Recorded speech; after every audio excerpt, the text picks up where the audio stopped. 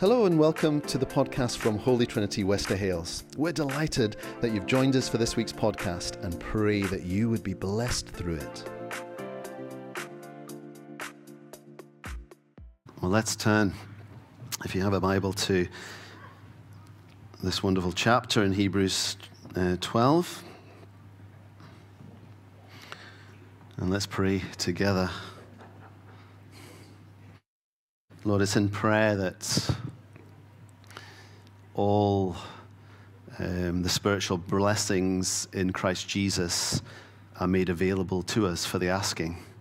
And so we're asking you to come and to illuminate our minds, our hearts in your word, speaking words of life and truth and meaning to us in these days. And so we pray that the speaker would decrease so that Jesus Christ of Nazareth would increase, for we ask it in his holy name. Amen. Amen. Let me read just a few verses there. Verse 25, see to it that you do not refuse him who speaks. If they did not escape when they refused him who warned them on earth, how much less will we if we turn away from him who warns us from heaven? At that time, his voice shook the earth, but now God has promised, once more I will shake not only the earth, but also the heavens. The words once more indicate the removing of what can be shaken, so that is created things, so that what cannot be shaken may remain. Amen. What do we do when all around us is shaking? We just passed the anniversary of the lockdown, 2 years, when we had that message from the Prime Minister that you must not leave your homes. And it felt like and has felt like a real time of shaking. And we were just seeing the light at the end of the tunnel when all of a sudden we're bombarded with terrible images of refugees fleeing for their lives, of man's inhumanity towards man. Prices are going up, inflation's going through the roof. People are wondering how they're going to cope. And suddenly the future seems so uncertain for so many. What do we do when all around us is shaking? Well, here's a word that is hopefully worthy of full acceptance. God allows shakings to take place. He allows... God sometimes causes those shakings to take place in our world. And he does that to expose the foundations that people are building their lives upon. When you shake something, it exposes. I remember doing an illustration with the kids once, and I had this big glass box full of sand, and it looked like it just had sand in it, but then I got the kids to shake the box, and we shook this glass box of sand, and all of a sudden they realized there's massive rocks in the sand there buried suddenly, because the shaking exposes what's underneath, what's hidden.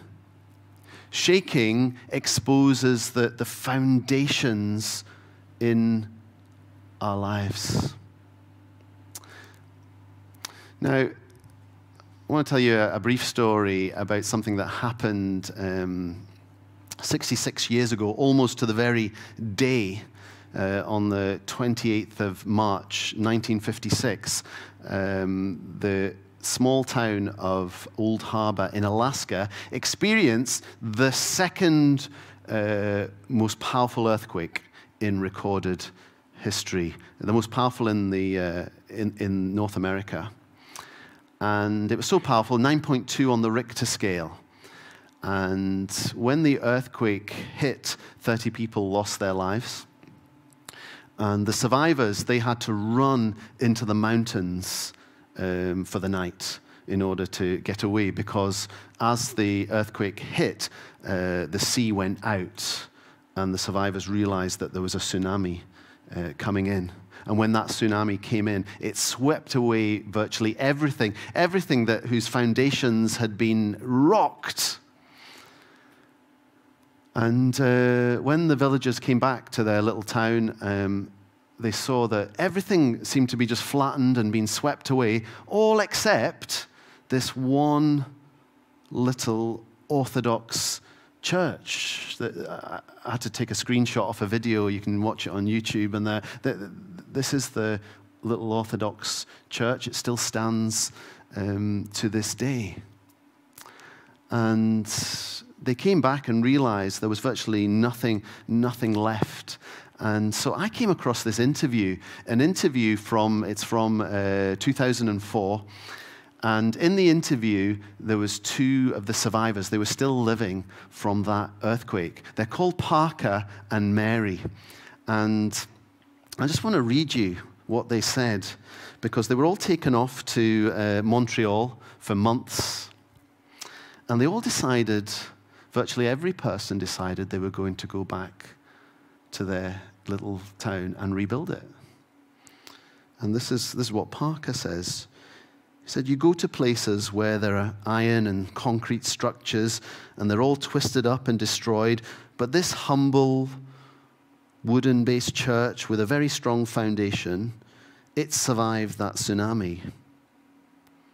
You know Sven, Mary's husband. It was his vision in particular that they weren't going to abandon Old Harbour because this church remained standing. Then Mary said, my husband said, we're coming back. Our church is here. We're coming back with our people. And then Parker says, they wanted to maintain what they had. And what they had wasn't in material things.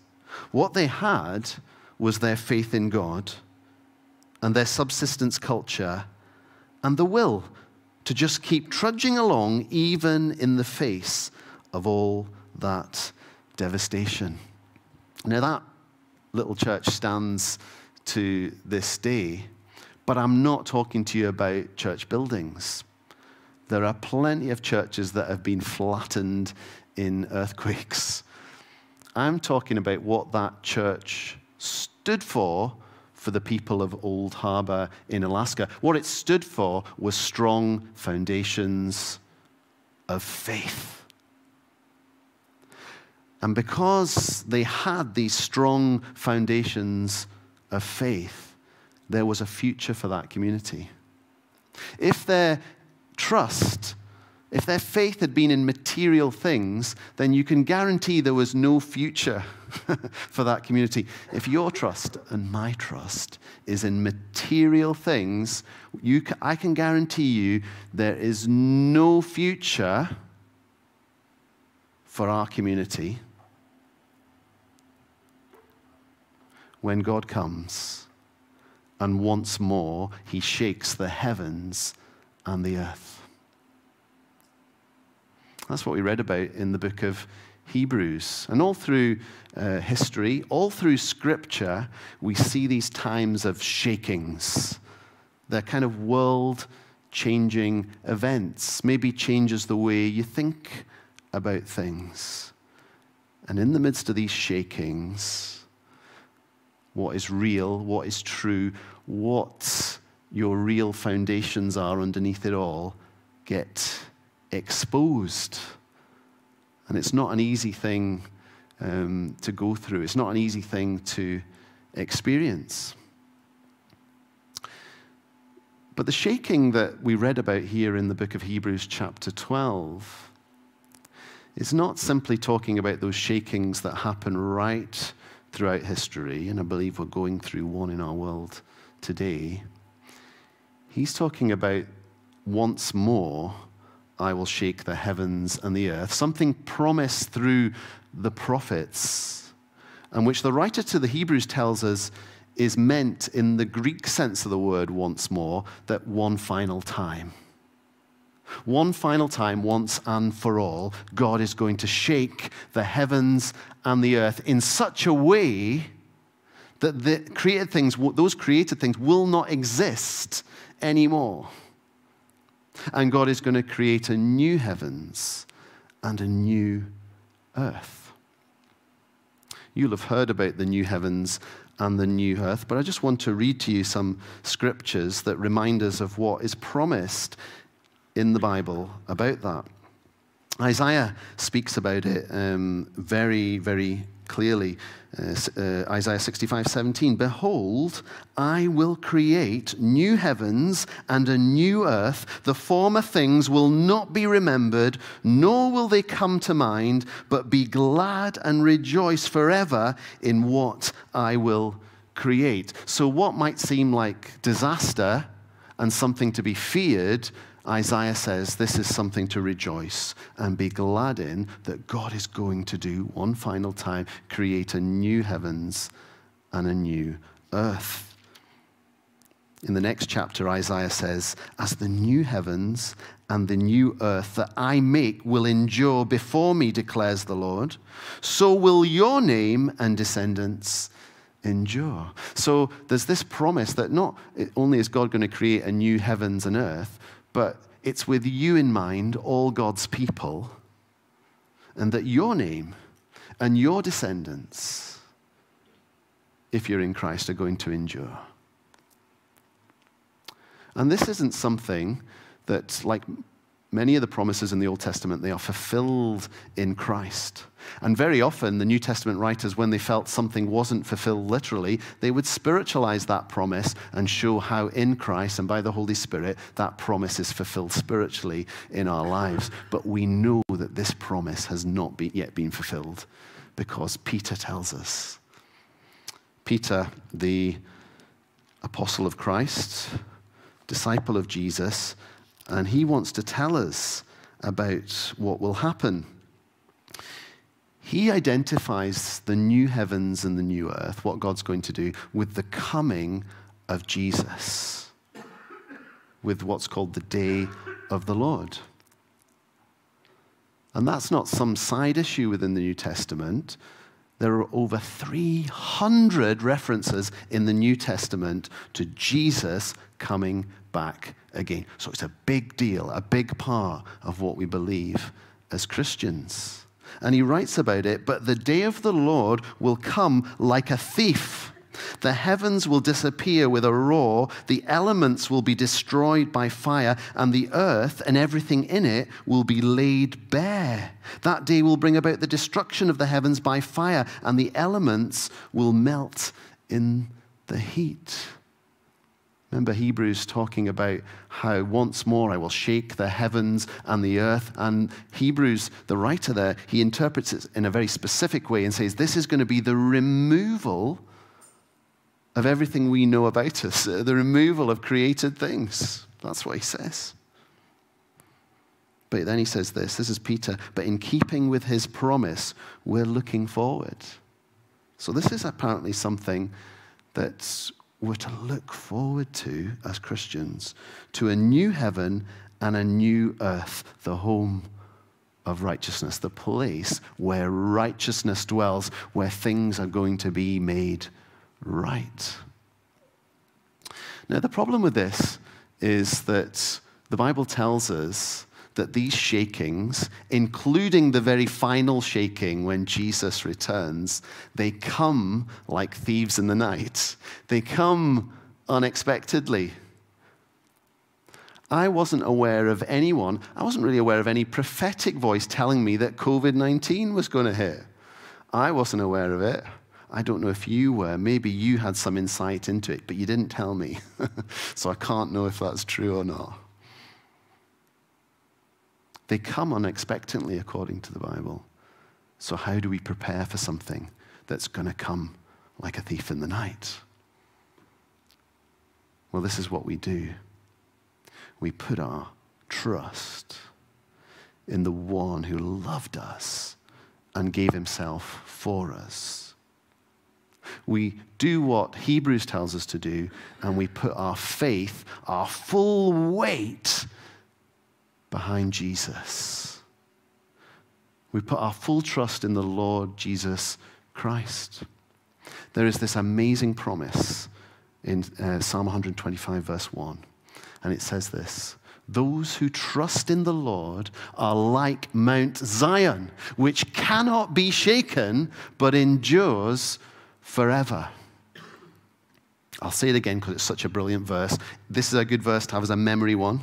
Get it in your head. Those who trust, in fact, why don't you say it when you get up in the morning this week? Those who trust in the Lord, let's say it together. Those who trust in the Lord are like Mount Zion, which cannot be shaken, but endures forever. Now, that's interesting, isn't it? That this verse talks about the thing that cannot be shaken is people who are like Mount Zion. Do you remember what we were speaking about? What were we speaking about last week? You have not come to Mount Sinai, to the mountain of fear, but you have come where? To the mountain of joy, to Mount Zion. This is where you've come to. And because you've come to this mountain of joy, then you then cannot be shaken either. That's the way it's supposed to work. Now, don't get me wrong. Don't hear me wrong. Something I didn't tell you last week is we could get the wrong impression because we had a picture of Moses going on to Mount Sinai, and Moses was trembling with fear. And the writer to Hebrews says, you've not come to that. You've not come to the mountain of fear. You've now come to Mount Zion. You've come to the church of the firstborn. You've come to this wonderful, joyful mountain. But hear this, it's not a different God we're coming to. God himself says, I, the Lord, do not change. Next week, we'll be hearing in Hebrews that Jesus Christ, God the Son, is the same yesterday, today, forever. God does not change. God has not changed. He does not change from the Old Testament into the New Testament. It's not, scary God in the Old Testament and nice, loving God in the New Testament. That is nonsense. God does not change. He says it in black and white. You can read it over and over again. God does not change. Your position changes. So you move from the mountain of fear, and now you've moved on to the mountain of joy. Now, how does this work? Well, the last thing we read in our passage in Hebrews 12 is that our God is a consuming fire. Now, if you're living on the mountain of fear, when God comes as a consuming fire, it'll feel like almost certain destruction. It felt like that for Moses, trembling with fear. It tells us that if even an animal touched the mountain, it was dead, because our God is a consuming fire. God's not changed. We've just been moved to the mountain of joy.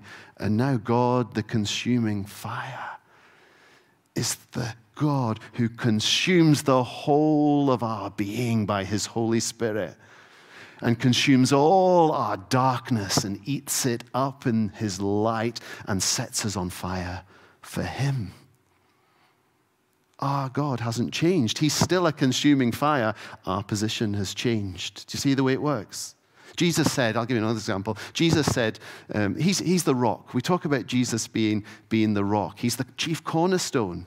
Jesus himself said that for some people, and for those people who are still living in the old way, still living by their own works and efforts and following the commands to please God, he says, for those people, that I'm going to be a rock that causes men to stumble. I'm going to be a stone that crushes them. But we've moved on to the mountain of joy. And suddenly Jesus is the rock of our salvation, and his banner over me is love. He is the rock that is the sure and certain foundation that I can build my life upon. God hasn't changed. He's still a consuming fire. Jesus is still the rock, but our position now has changed. And those who trust in the Lord, the Bible tells us, are like Mount Zion, which cannot be shaken. Aim to be a person that cannot be shaken by the circumstances that are all around you. It's something that is offered for those who put their trust, put their full weight in the Lord. Now, how can we know this is true? How can we believe this to be true? Because sometimes we don't feel it. Well, we read in verse 28, "Therefore, since we are receiving a kingdom that cannot be shaken, let us be thankful and so worship God acceptably with reverence and awe, for our God is a consuming fire." So turn to someone and tell them, you are receiving a kingdom that cannot be shaken. Do it. If you're listening on your own at home and that, say it to yourself. I'm receiving a kingdom that cannot be shaken. That's an amazing thing that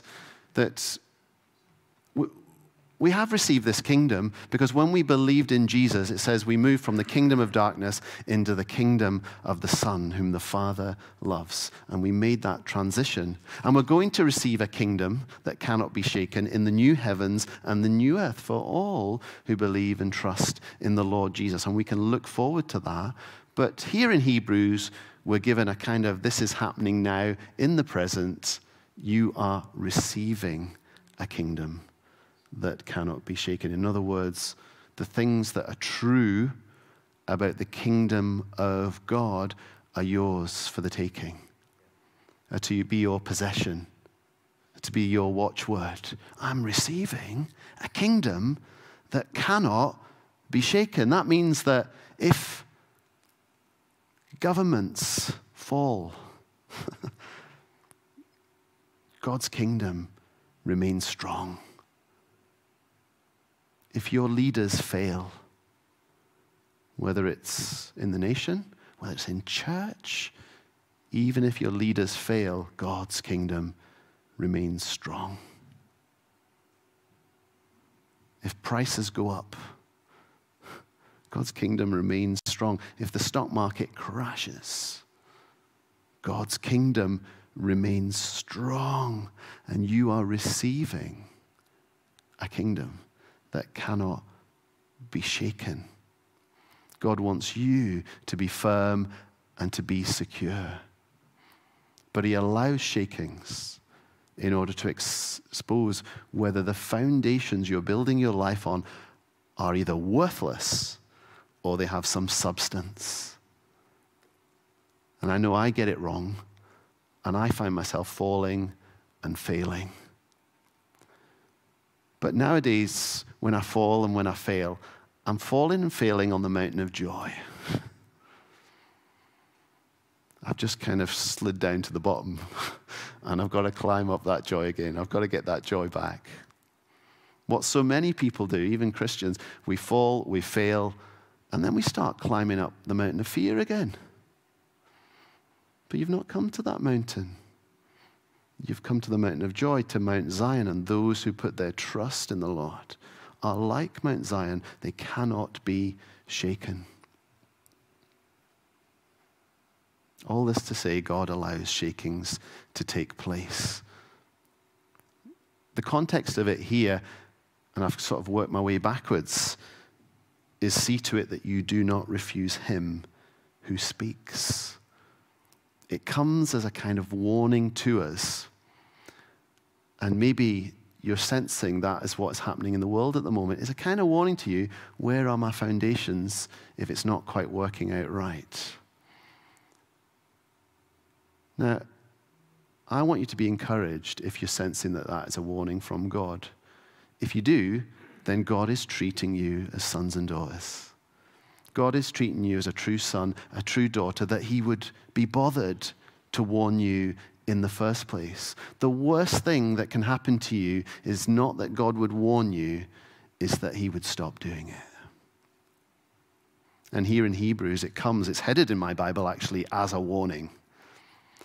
And this warning comes in, check your foundations.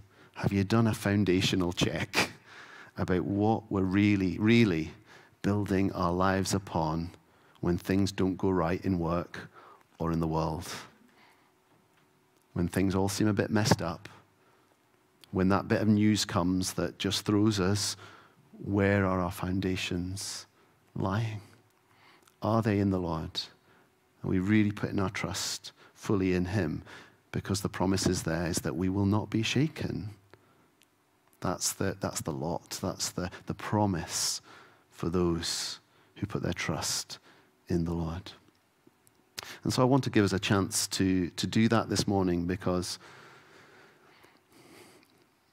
me and you are exactly the same. We get it wrong, and we find ourselves trusting in something else, and I'll make this work out. And sometimes we find ourselves leaving God out of big decisions in our lives. And sometimes we find ourselves skipping praying. And then start thinking, we start climbing the mountain of fear. God doesn't care. God's not interested. I'm on my own. I've just got to get on with it. But God, he comes to us in his love, his care for us, in his warnings. How about your foundations? Shakings are going on, but you don't need to fear this. You can put your trust in the Lord. So I wonder if we can stand together. That would be good. And Roger, if you just put just a wee song that we'll know. He's got the whole world in his hands.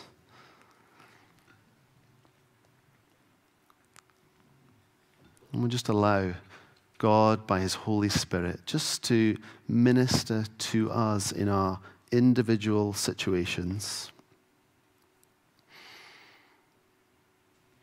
And maybe God will want to speak a very specific word to you directly or through someone.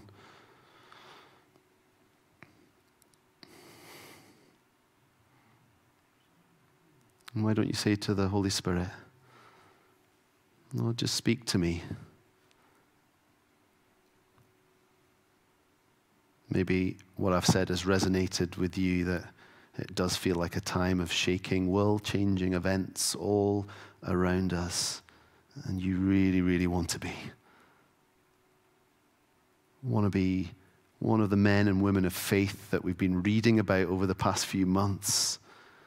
Those who, they messed up and got it wrong sometimes, but they remain strong and faithful to the end. And Lord, we want to remain strong and faithful to you.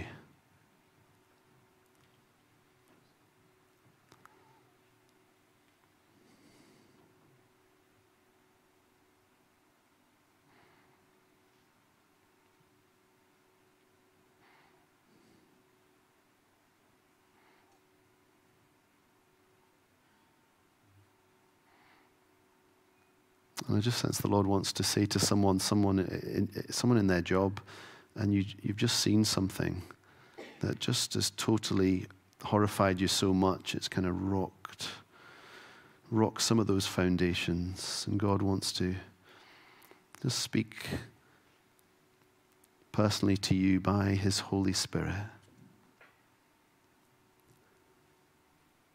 And he wants to tell you from his word,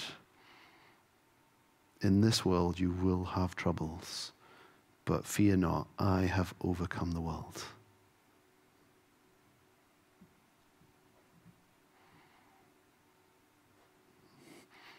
There's others of you, you're experiencing attack from the enemy.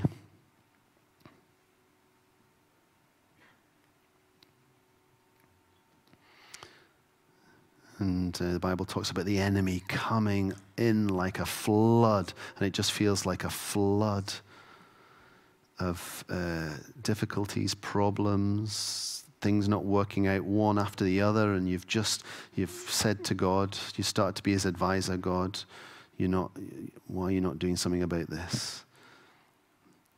And God's just reminding us he is doing something about this.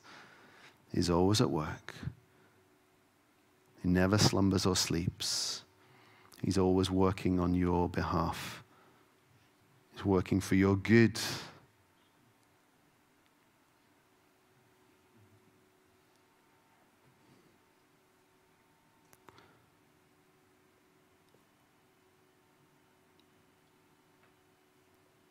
And for others today, we just want to, in the presence of God, receive your kingdom. We are receiving a kingdom. And Lord, we learnt last week that your kingdom is about righteousness, peace, and joy in the Holy Spirit. And we want to live in righteousness. We want to live in peace. And we want to live in joy in the Holy Ghost. And so may your kingdom come.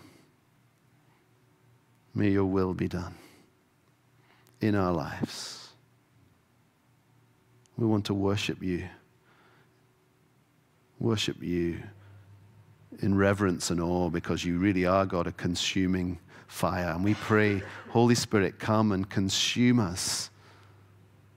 Consume every part of us in the very best sense of that word, that would drive any darkness away, drive away doubt and fear, and would fill us with the knowledge of you, fill us with a fire in our bellies, just as your disciples experienced at Pentecost, ready to go out and ready to serve you. Come, Holy Spirit. Come, Holy Spirit.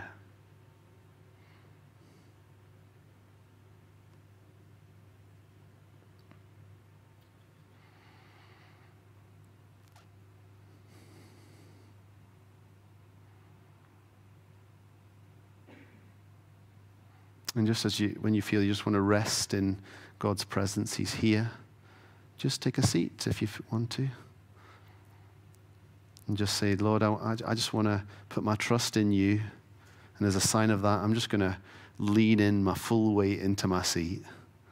And I'm putting, just as a sign to you, Lord, I'm putting my full weight into you, Lord Jesus. I want to be like Mount Zion, which cannot be shaken, but will endure.